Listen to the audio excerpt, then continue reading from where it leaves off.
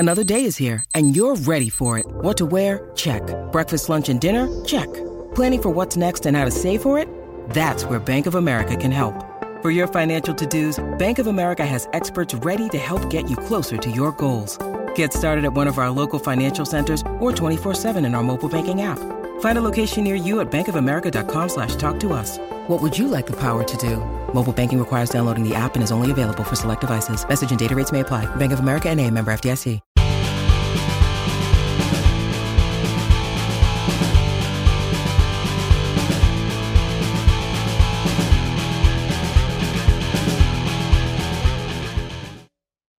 The Coach Pad has now been around for 3 seasons, and coaches everywhere are saving time and being more efficient when it comes to scout cards.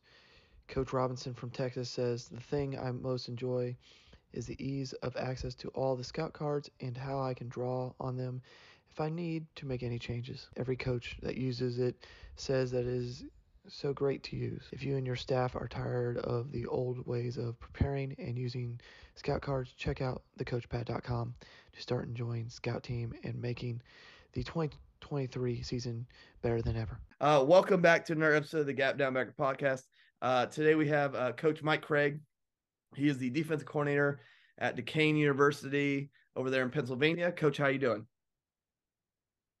I'm doing well today. Thank you for having me. No problem, Coach. Kind of before we get started, do you want to give our listeners / viewers kind of your background and how you ended up being the DC at Duquesne? Yeah, so Western PA native out of Pittsburgh, played for great high school coach Bob Pelko. I was fortunate playing in 3 state championship games, only won one of those. Was recruited by Dave Ofar, Penn State grad. He was the head coach at St. Francis University in Loretto, PA. Central PA, played 4 seasons there. Coached 4 years under him right after that. Was pretty fortunate to step into a full-time role right away. Then went to Duquesne for 4 seasons, linebackers, safeties, special teams. Went back to my alma mater as defensive coordinator for 2. Then through contacts, was at California PA for 5 seasons, 6 years. And then just got back to Pittsburgh, where Coach Schmidt was the head guy for my previous time at Duquesne, and defensive coordinator resigned, and I was able to slide right in there and back in Pittsburgh, where I'm home, was home for me, and I've been fortunate ever since, being around good programs.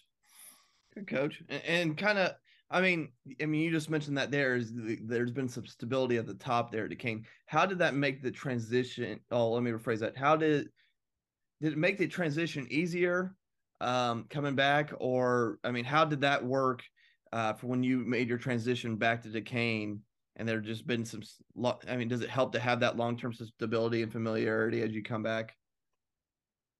No doubt. I think it's important in programs. That stability, not only I knew Coach Schmidt and I knew what he was about and how he runs his program, but, stepping in and for me personally, I probably changed more, in my time getting away from there and coming back. So it was, it was a good learning process. I respect Coach Schmidt, and how he goes about his business as a head football coach. And so that made it easy. I knew what the expectation was. I knew what he believes in and the foundations he built his program off of. And, so it made it easy. I mean, there was familiarity there and Duquesne been fortunate to have success in recent years. And I think stability is a big part of that. There's a consistency with the coaches. There's some guys that have been there for a long time and has allowed for success, and not only in recruiting, but it also helps for the alumni, guys that graduate to be able to come back when the head guy's been there 18 years. There's a lot of familiar faces and names that have come through Duquesne and are doing great things now as alumni, but they feel welcome back. They know what the program's all about and where it's grown. And I think he's going into his 18th season. So he's seen a lot of growth from, D3 to that mid-major level to the Northeast Conference and adding scholarships in that program. So who's part of that whole transition there. So, he's seen that program grow over his years to playing Florida State and Hawaii last year, which is unbelievable from where they were when he took the job. Yeah. Now, also, because you've been able to pop at a couple different places, all fairly regionally the same. Mm-hmm. I mean, how has your defensive, before we get into some of the defensive stuff that I want to talk today, how has your defensive philosophy evolved over the course of your career? You know, I was, like I said, I was fortunate when I started coordinating.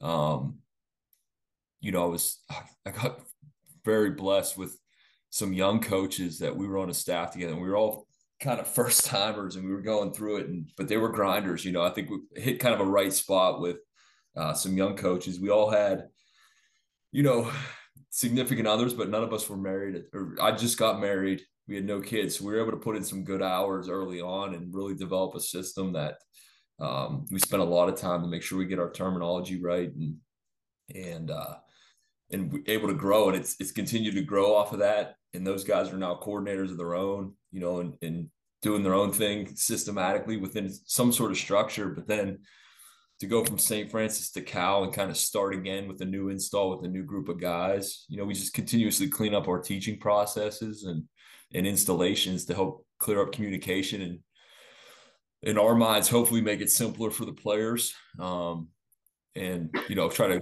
speed up the learning curve when you do transition defenses. And that's kind of where we were at Duquesne was, you know, a D coordinator was there for a long time. So it was a change of system for some guys and just philosophy in general, right? But, you know, terminology changes.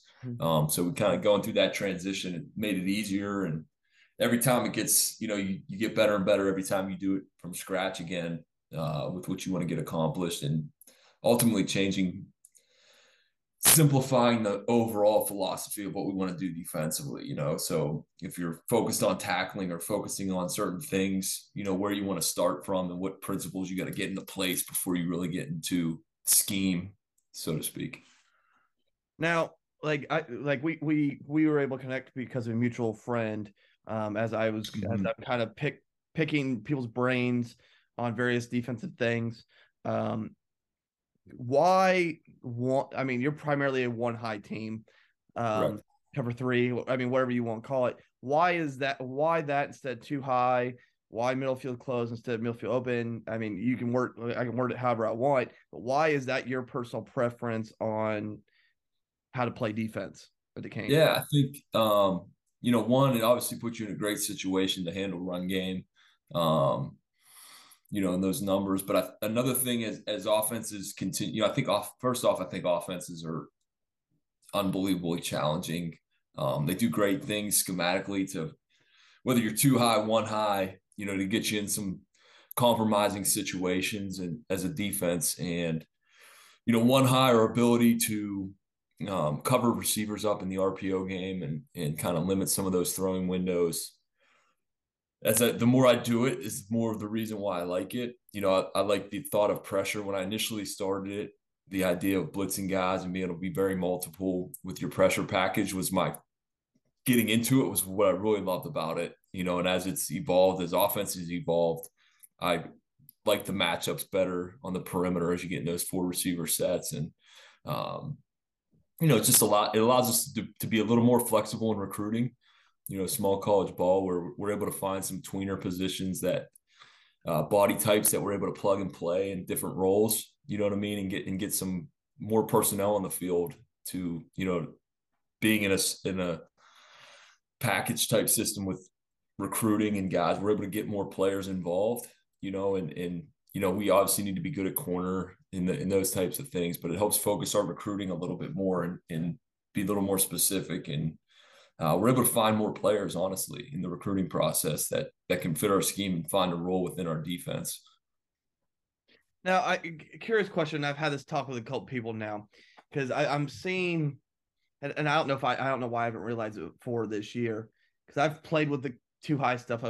And I probably have had more success with 1 high as much as I've fought it over the years. Yeah.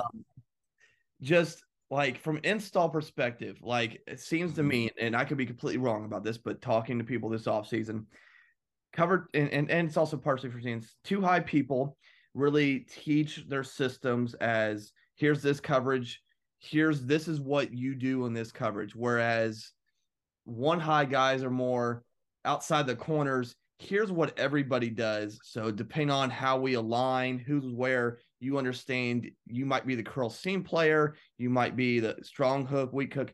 How do you approach installing your coverages to your kids? Is it which mode do you kind of focus on? I think that's a pretty good assessment, to be honest with you, of how you're globally thinking there. Yeah, we teach more underneath coverage techniques. We kind of teach through that curl flat, seam play, hook curl play, regardless of position. We teach more from, hey, these are the principles of these coverages, and then expand upon that, right? So by rule, by technicality, we are a quarter half base structure, which I still treat as one high. You're still three deep. It's a different capacity. And then you base it off of that traditional 4-4 cover three mentality, that shell of a 4-4 cover three. And then, mix and match. Hey, this is how we get to this. This is how we get to this. And you kind of build and expand upon those base principles of old school cover three, curl flat, force play, to hook curl play, strong and weak.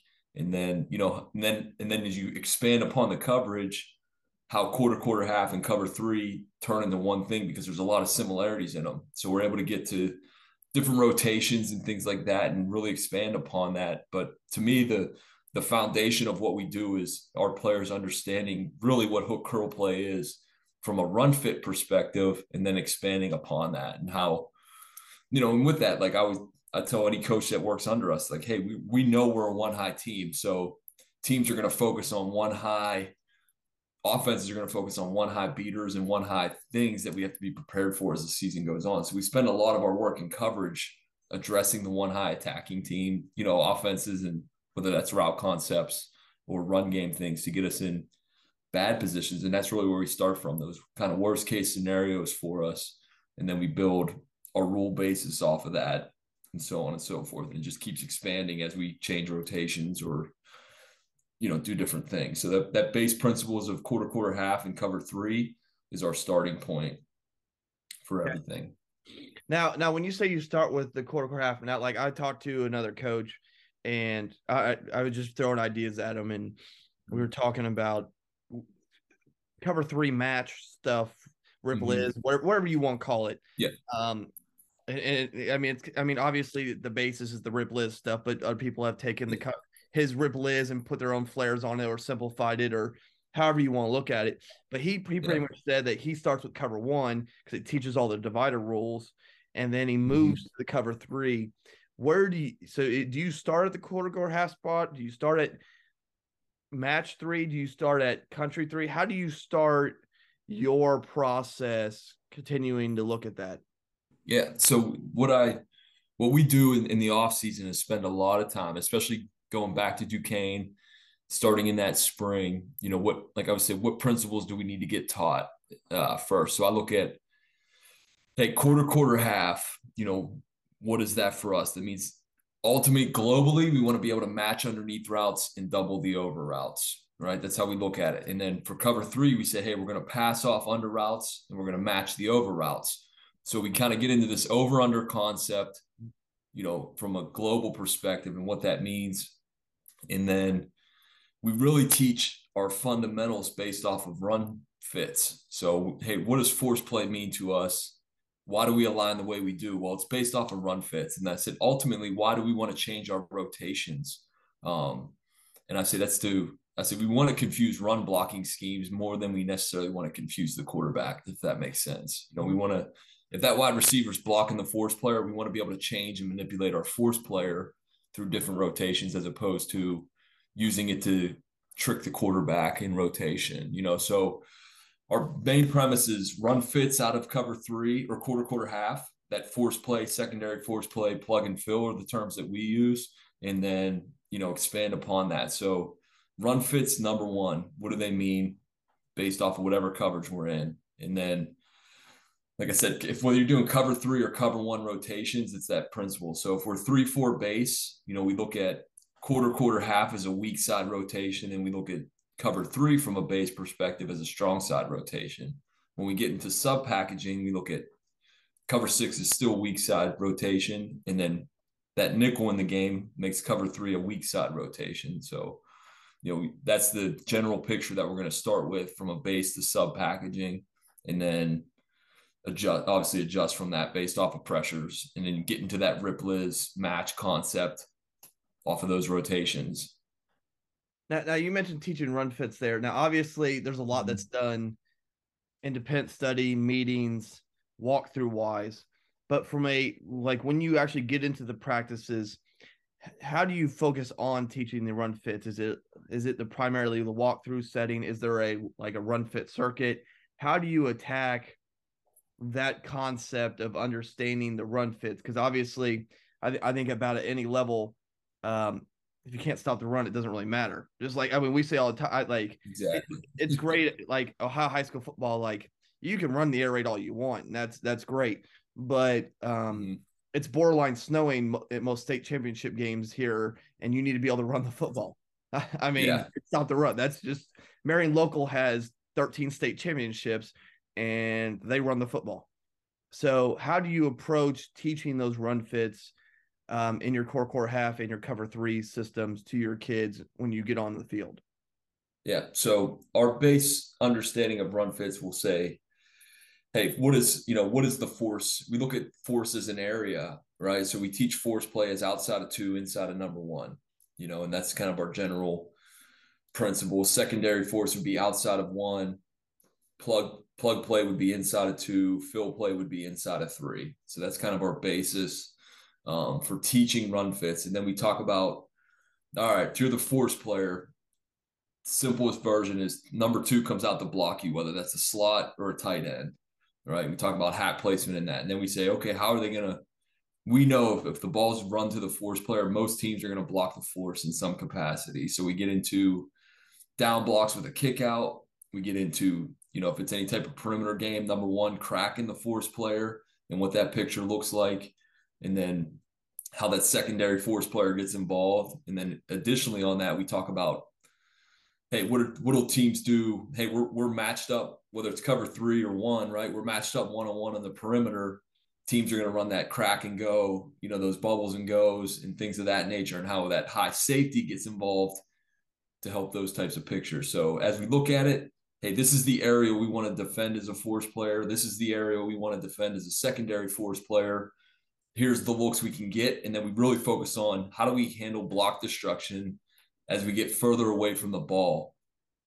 So how does a force player take on number 2 blocking him when he's a tight end, when he's tight to the core versus when he's extended from the core, and how that force area is. So you can still run fit outside of number 2 when he's extended because he's so far away from the ball if they run the football. So you may be able to set the force from an inside 2, so we really focus on the block destruction in different ways that we can manipulate number 2 to put ourselves in position to tackle. And in run fit world, we always talk about positive leverage versus negative leverage. So just for example, I'm a force player. I'm outside leverage on number 2, and ball's coming to me, and that tight end's blocking me. Just take that visual, outside zone's coming at me, that tight end's blocking me. So by rule, I'm in my area, right? I'm outside number 2. I'm in the force area. How do I defeat that block? What are the tools that I can use? Because I'm in a negative leverage situation. So negative leverage to me is the blocker's in between me and the ball carrier, as opposed to positive leverage, which would be like a slant or something, right? And I get inside the blocker and the ball's inside. So we always talk about positive and negative leverage in the run game, and then what tools we can use. So if I'm a force player, 2's blocking me, if I can push the number 2 vertical, that makes me a 2-way player, even though I'm force. So I say, hey, we're outside of number 2. If the ball is going to get outside of number 2, it better go negative. It better bounce negative. So that block destruction requires some sort of vertical push that if it does get outside of me, it's got to go vertical. So that allows us to play aggressive on number 2 and force play, not really teaching it, hey, outside arm free type mentality. We're talking more about how do we defend the area different ways based on what the blocking scheme looks like. And ultimately give those guys, I don't want those guys to be robots in that situation and play, heavy with the outside arm free. I want them to have the ability to make plays. I look at like an outside linebacker. I think here's a guy that does it obviously so well is TJ Watt. If you watch him play and play the edge, he pushes the play vertical and then falls underneath and makes tackles as an edge player. And that concept to me sticks out as an edge player. I'm an outside linebacker. I can just hold the edge and never be involved with the play, or I can create my own opportunities by creating some sort of vertical push to allow me to play underneath or be a two gap type player in those situations. So, for me, and just in the years doing it, giving those guys clear rules, right? Now, I always tell those force guys, you're never wrong to be outside of number two. If you play that's winning football. And then ultimately the separator between guys is has the ability to play outside of number two and then create their own opportunities based off of block destruction. And then our focus is totally on handling those blocks in all those different scenarios in the run game.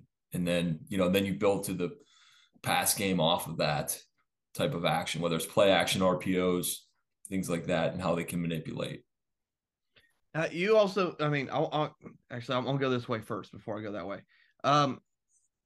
Before I get into like specific positions and some other things,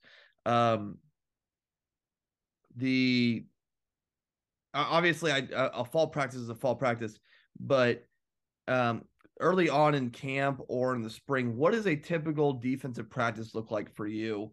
Obviously, we've talked a little bit about the run fence, but just in general, how do you typically, especially early on, as you're doing a lot more teaching instead of game prep, what does a typical schedule look like from you from a practice point? So we will always start out practice. We call it our main thing. So we always say, keep the main thing. And that's for us is run, tackle, takeaways. So if you ask anybody that's played in our system in the last 4 years and you ask them what the main thing was, that's exactly what they tell you: run, tackle, takeaways. And what we say there is no matter what the situation is, if we can do those three things, we're going to put ourselves in a good situation. If we fail to do those things, regardless of what this call is, regardless of what the situation is, we won't be playing winning football. So run the opportunity, be a good tackler technique wise. And then when we teach our tackling, we teach ball awareness within our tackling. So our practice will always start out with the main thing drill. It's the first 5 minutes of practice where we're working. We focus on two different types of tackles: ball to, ball away. Some people call it profile. Some people, different terms for it. But we'll always start, each position coach will have a drill that they're working. And then we work a block destruction thing within that. So we have ball awareness drills. So every tackling position, we're going to incorporate a ball and we work on how we punch and strike and have different philosophies on that stuff. But that'll always be the first thing we do before we stretch, before we do anything. We're going to work through that tackling circuit and ball awareness drill, our main thing circuit, which is really 5 stations that we're working with. It is part of our warm-up. It's very focused. It's 1 rep per guy at each station, and it moves pretty quick. And then we jump into stretch or whatever we got going on for that day, team-wise. And then my philosophy for individual drills is coaches figure out what movements that our positions do the most and highlight those movements. So, for example, hook curl play. There's a way that the body moves that we have to be efficient in. Okay, so we talk hook curl. I'm just going to kind of focus on hook curl and backer play just to give an example. So hook curl, when your number 2 is extended versus your number 2 in the core, it changes your body movements and how your feet should be positioned in your stance. And then that key is going to tell you your post-snap reaction. So we do a lot schematically. We're very multiple. So our guys, technique-wise, need to be very simple, right? So we're going to put a lot of pressure on teams by our multiplicity, but our technique teaching is very simple. So similar to our run fits. Hey, hook curl player with 2 extended, you're a fill run fit, what we call an alley fill fit. So 2's extended, 1 back look. What's your read? Here's the movements that are based off of that read. And we put that read on a visual. So we start to drill with just the movement piece, no key. Right, we're just focusing on how your feet move. Hey, run look, this is what your feet look like. Pass game, this is what your feet look like. Then we incorporate the reads off of that and continue to stack out our indies. And so, hey, run fits with the key, pass reads with a key to a visual key off of the receiver. We just expand and we slowly expand that picture for them as the individual period goes on. So every coach has they're everyday movement drills. Okay, so our safeties are working outside leverage position on 2 as a curl flat player. Inside backers are working their hook curl footwork, and that's where we'll start from. Just that simple movement. So I know, hey, so what does the stance look like in what we call that alley fill fit? 2 extended. What's our stance for that hook curl player look like? How do our feet need to be positioned? How wide? How narrow? Are we all our cleats in the ground? It's that simple, and we really try to create that foundation early. And this is the movements that we want to see on tape, and this is how your body has to move. So going back to the original, why cover 1 or 1 high shell is we're able to break these components down to these small chunks of techniques and then just slowly expand upon them as we involve more people into the underneath coverage stuff. So we like going back, you asked, how did it evolve? Like, that's where it started from. I can't remember how we got into our curl flat rules. I just know they came from somewhere and we kept growing on them. And anytime we play a team that changes something for us, we kind of add it to this little dictionary of things, and we just slowly build upon things that hurt us in the past into our teaching for the next install period. Whether it be spring or fall. So we're constantly looking at movements. What does it mean to be same foot, same shoulder? What does it mean to be leveraged appropriately, tight leverage, and on the keys? So when we get into a game or a game plan, we're not necessarily changing our looks. We're changing more of our keys and our alignments and footwork on a week-to-week basis, if that makes sense, based off a game plan. So we get pretty detailed with it, and we focus on those things. And at the end of the day, when we come back to coaching, we're watching tape of practice. Our teaching points better be focused around the movements and keys that we're talking about on a daily basis. So, hey, every time we're in cover 3, that backer coach better be talking about hook curl play and the principles around hook curl play. And that's usually where the air lies, as opposed to, losing focus of really what we're trying to get accomplished, especially in the spring ball, right? That's the time to really focus in on those techniques and try to master those for players in that time frame. So when fall comes and we do want to install week to week or game plan week to week, we have that solid foundation of what hook curl play actually is and really what we're trying to get accomplished. So it can be it can get heavy detailed at times, which I'm definitely okay with as a defensive coordinator. I think we're focused on the right things.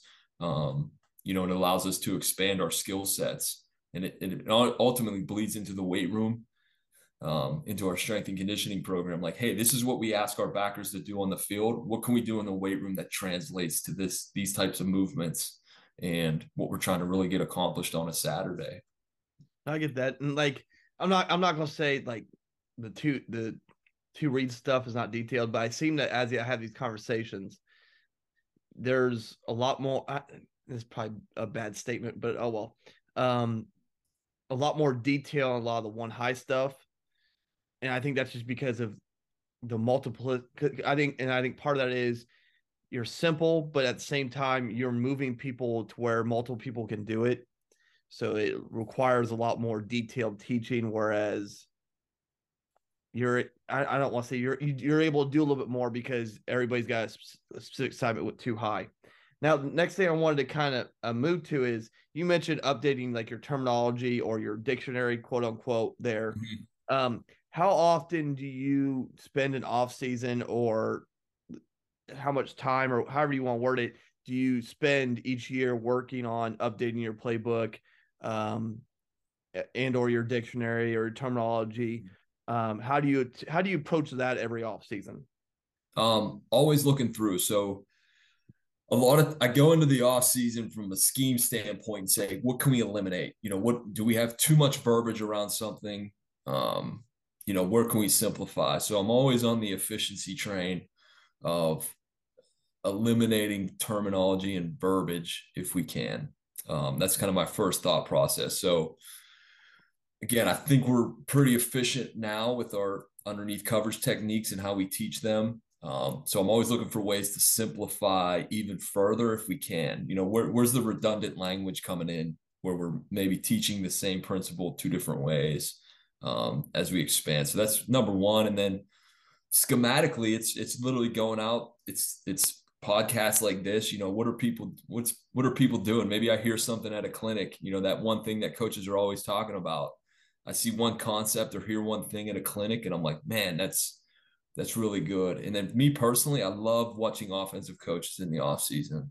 And I'm not trying to steal stuff or do it. You know what I mean? I'm not trying to be like piggyback and find something creative. I'm literally I'm listening for what offensive coaches are looking for success, and then I'm looking really to see what is their understanding of coverage, if that makes sense. Being around offensive guys, they just see coverage differently than defensive guys do. I think it's just the nature of both sides of the ball, so I'm always curious to see what are offenses seeing in coverage. Like what's an OC looking at when he looks at a game film of somebody? What's he really looking at? Does he even care about, like, are we putting more emphasis on force players than they are? One high, two high? Are we scaring ourselves into thinking there's more to it than there really is? So I love watching offensive guys. I do that for multiple reasons. One, I love listening to install teaching progressions, so you're watching a guy install, his insert zone stuff. Like what's he looking for? What's his advantages that he sees? Whether are they counting sides? Are they worried about the 3 technique? So that's my offseason focus is what our offense is doing on a consistent basis. And I'm sure it's just like defenses, right? There's trends either way, right? That people are doing, seeing like you're watching Monday Night Football and you see something, you're like, whoa, right? Something that catches your eye that's either new or innovative in some way. How are we getting to that? Why are they doing that? That makes sense why they would do that. You know what I mean? So I'm very curious. And I think, we played a couple coordinators this year that I thought did some really good things to attack us.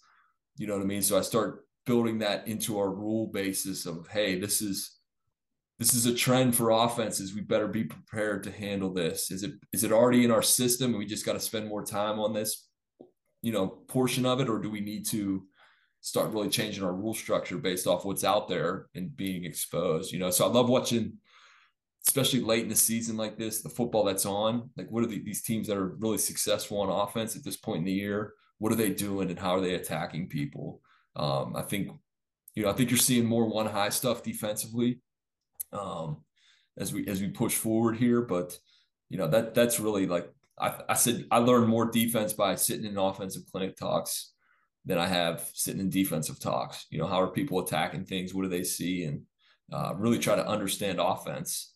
What are teams doing when they're trying to run outside zone? What are they really looking for? What are they trying to get? Yeah, like what are they doing? And then how to best put our guys in good leverage situations to win. And where can we, the quarterback run game, right? Where can we get people? What are they reading? What are they looking at to see advantages? So that's honestly, and then taking that and saying, hey, as we've grown, we started 3-4, we were like 50-50 base and sub. Now we've become, so our base package was really big. And now we play so very little base just because offenses aren't, they're more single tight ends, that we've become very sub-driven. We're playing 70% snaps and nickel and dime personnels than we have ever been.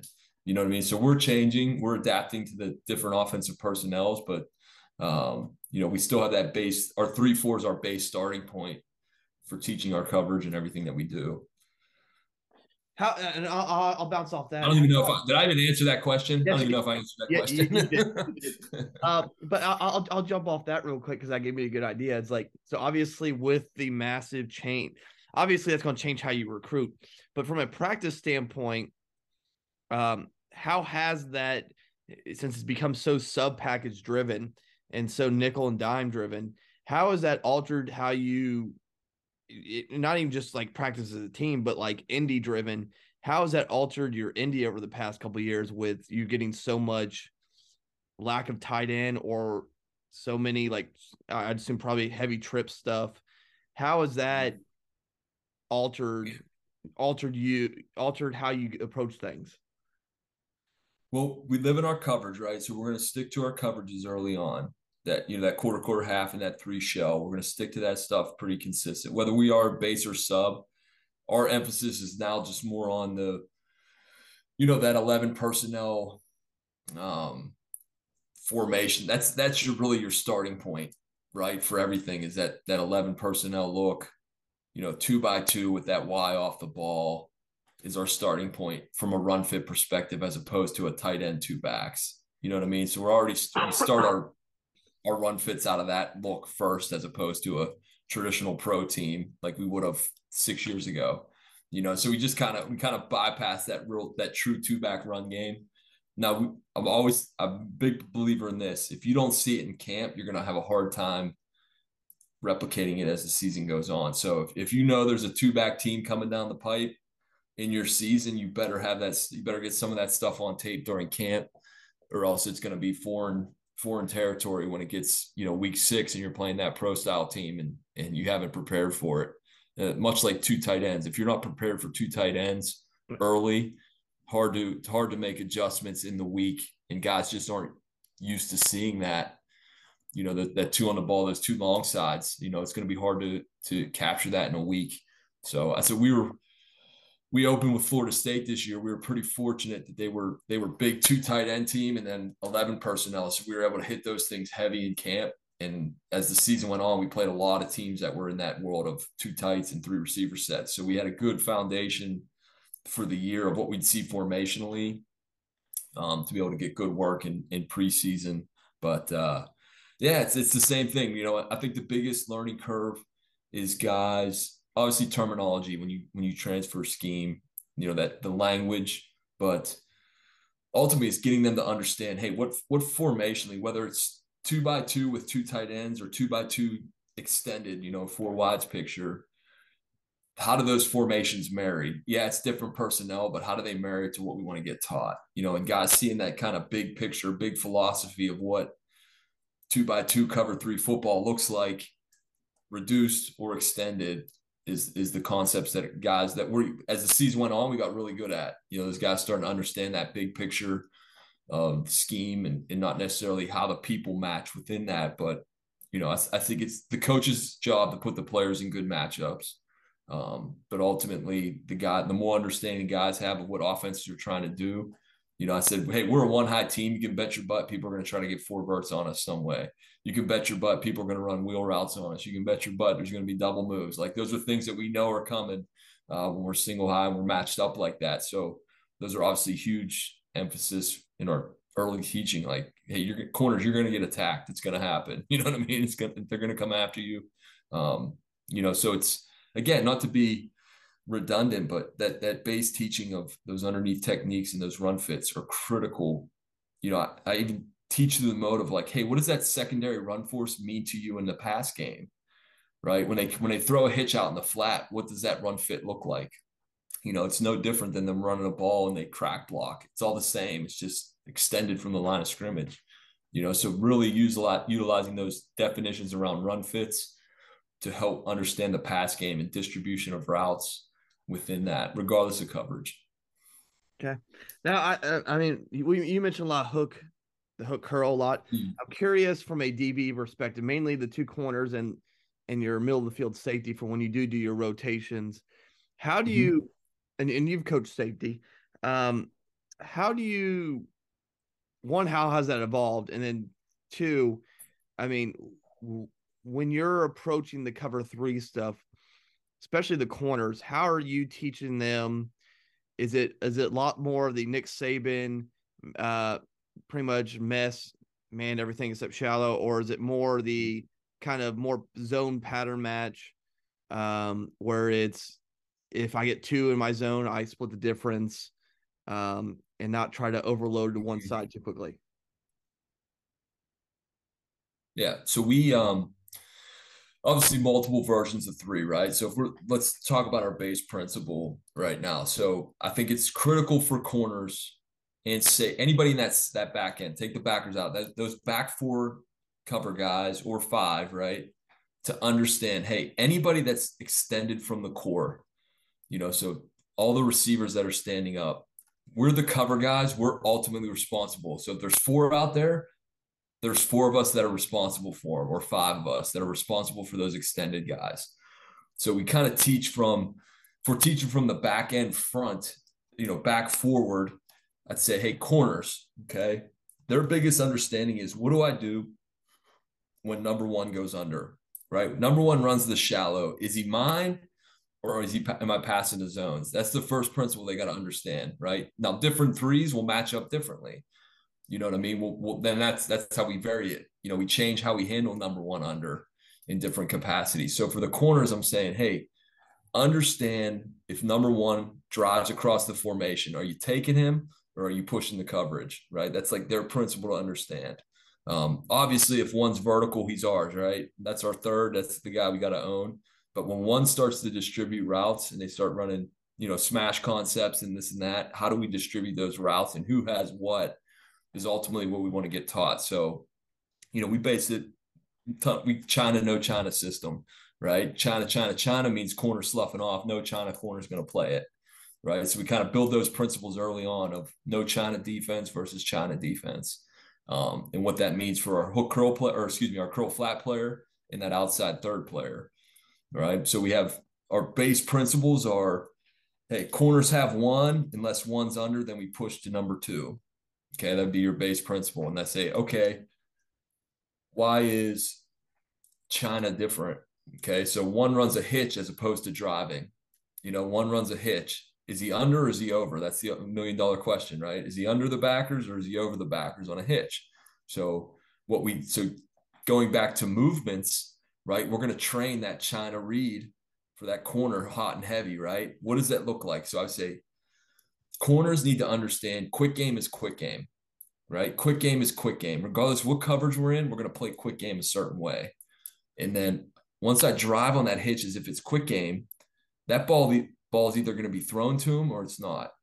Typically, if they're throwing that hitch, it's going to be catch tackle, and you got to be ready for it. If you drive on it and that ball's not there, you need the China. We call it MC hammer. You need the MC hammer technique in sync, because that high low is on you now. Does that make sense? The high low is on the corner. If you drive the flat, the high route's coming behind you. If you drive the hitch and they throw it, that receiver's going to react. You need to be ready to catch tackle. So we really drill that work into that corner. And then, so your field corner, right, the wide side of the field, he's going to be getting a lot of that smash concept, right?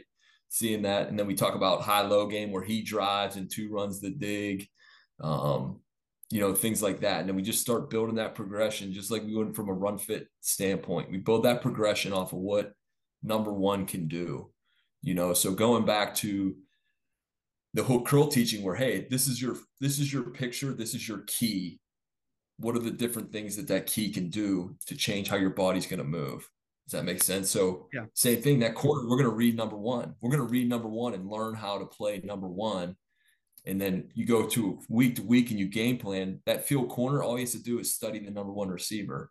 How does he run his hitches? Does he align differently for drive routes? Does he push off the ball from vertical differently? So now that focus becomes very narrow on understanding what that number one receiver to the field does and what his route tree looks like. Is there any pre-snap giveaways? Is there, you know, things that guy's doing within my key structure that I can adjust to in the game? And going back, just really narrowing that focus for that corner so he can play fast and play aggressive. And also, when he studies film, he doesn't have to be thinking, man, what's the whole route concept that we're getting? He can isolate on this one guy and really, and I always tell those guys, hey, when you're watching film, don't just like watch it to watch it, right? Like that's something you do on a Sunday when you get that new tape, is just kind of watch the game and see how it flows.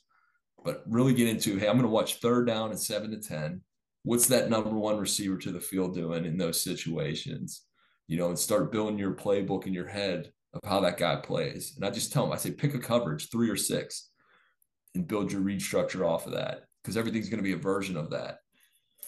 You know, and then we look at, from a game plan perspective, we look at it the same way as coaches. Hey, this week we want no China scheme on number one, right? We want our corners to take number one because maybe they don't run a lot of smash, or maybe they don't run a lot of concepts to the field, or we don't think we want the quarterback to have to throw that corner route over top of that corner, you know, and try to fit that thing in a window.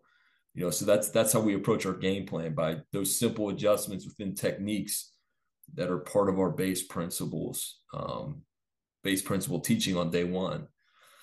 So one under, how do we handle it? That's what we're looking for corner play. What do we do when one's not running the vertical route?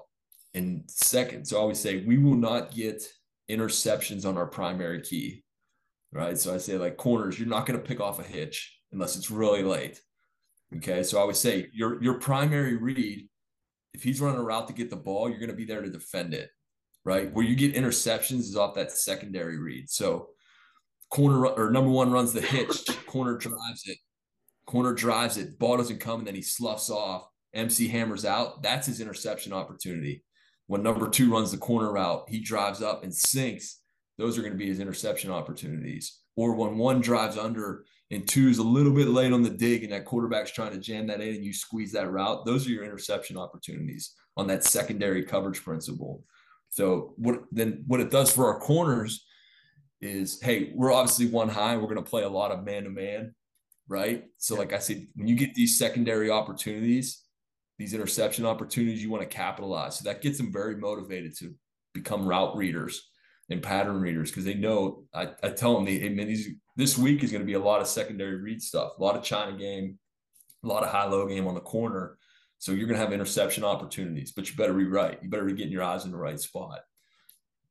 So it kind of throws that little carrot on a stick for these corners.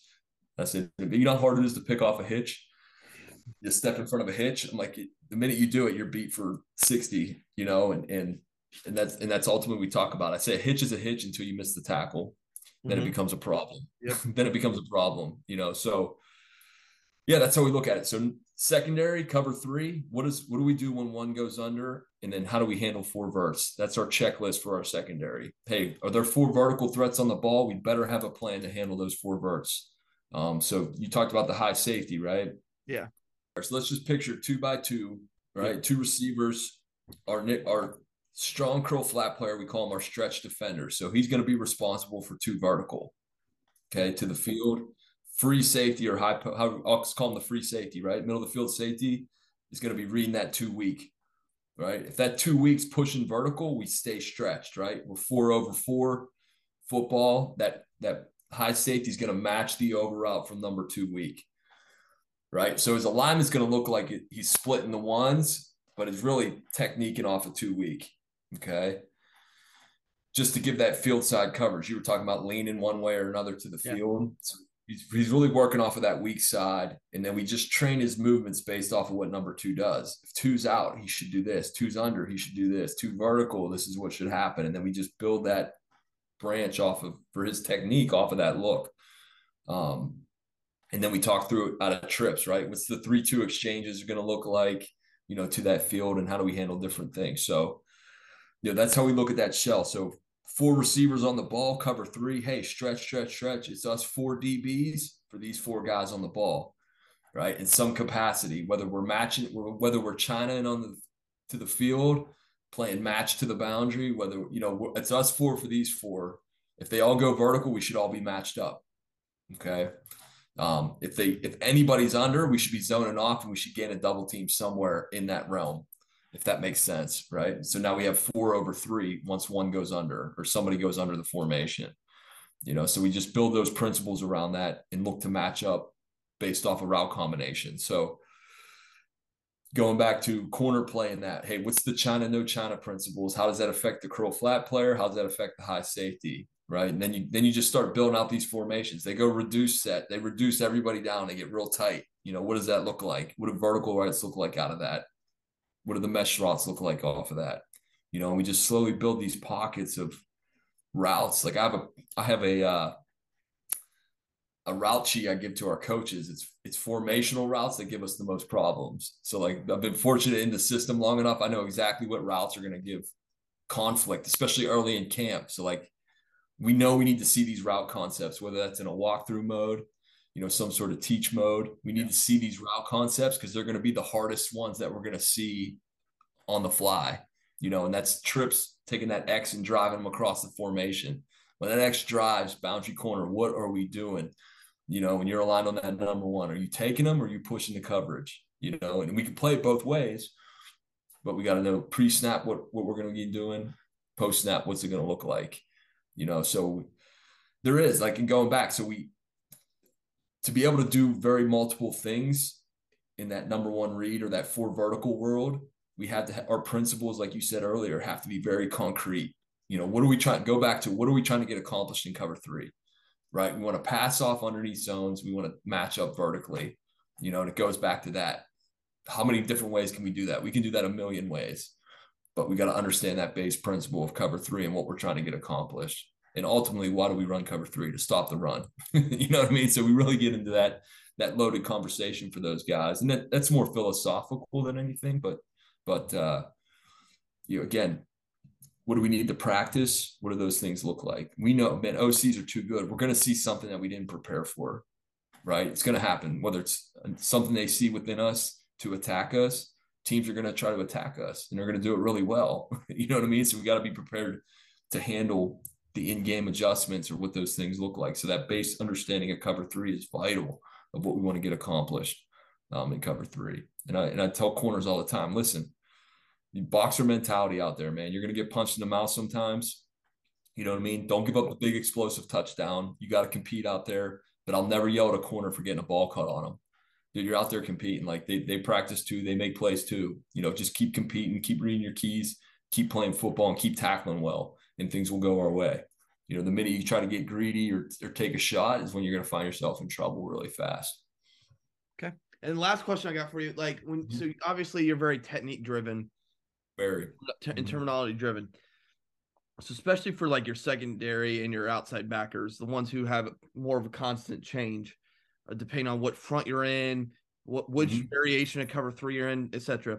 What do you get? Do you give them anything? So I'll use a couple examples. I have a friend who's the O-line coach, Andrew Prevost out at South Dakota. He has a 200+ page O-line manual that he gives to all of his kids. But it's extremely detailed. It has every technique they do. He updates it, and it's a lot of it so they can do stuff in the off season. I have another buddy who pretty much has visual representations and breakdowns of this technique for this. Do you give them anything like that, or even just a terminology sheet, especially for either new players or just kind of off season work? Yeah, so we have our dictionary. Like I said, we have our coverage terms, our pressure terms. And those are, you talked about what's the off season look like. I go through those terms and say, hey, this is something maybe we don't utilize that much. I make sure to format that sheet to keep it as little as, right? Because it can grow to 200 pages overnight if you want it, so I'm always cautious to make sure relative information is in that playbook. And then I bombard our coaches with sheets of paper with definitions and details. And then I let the position coaches manipulate how they want to get that to their players. So, some of them come up with acronyms for things. They build their own rule principles off of those structures, which I'm completely fine with because that gives them that ownership within it.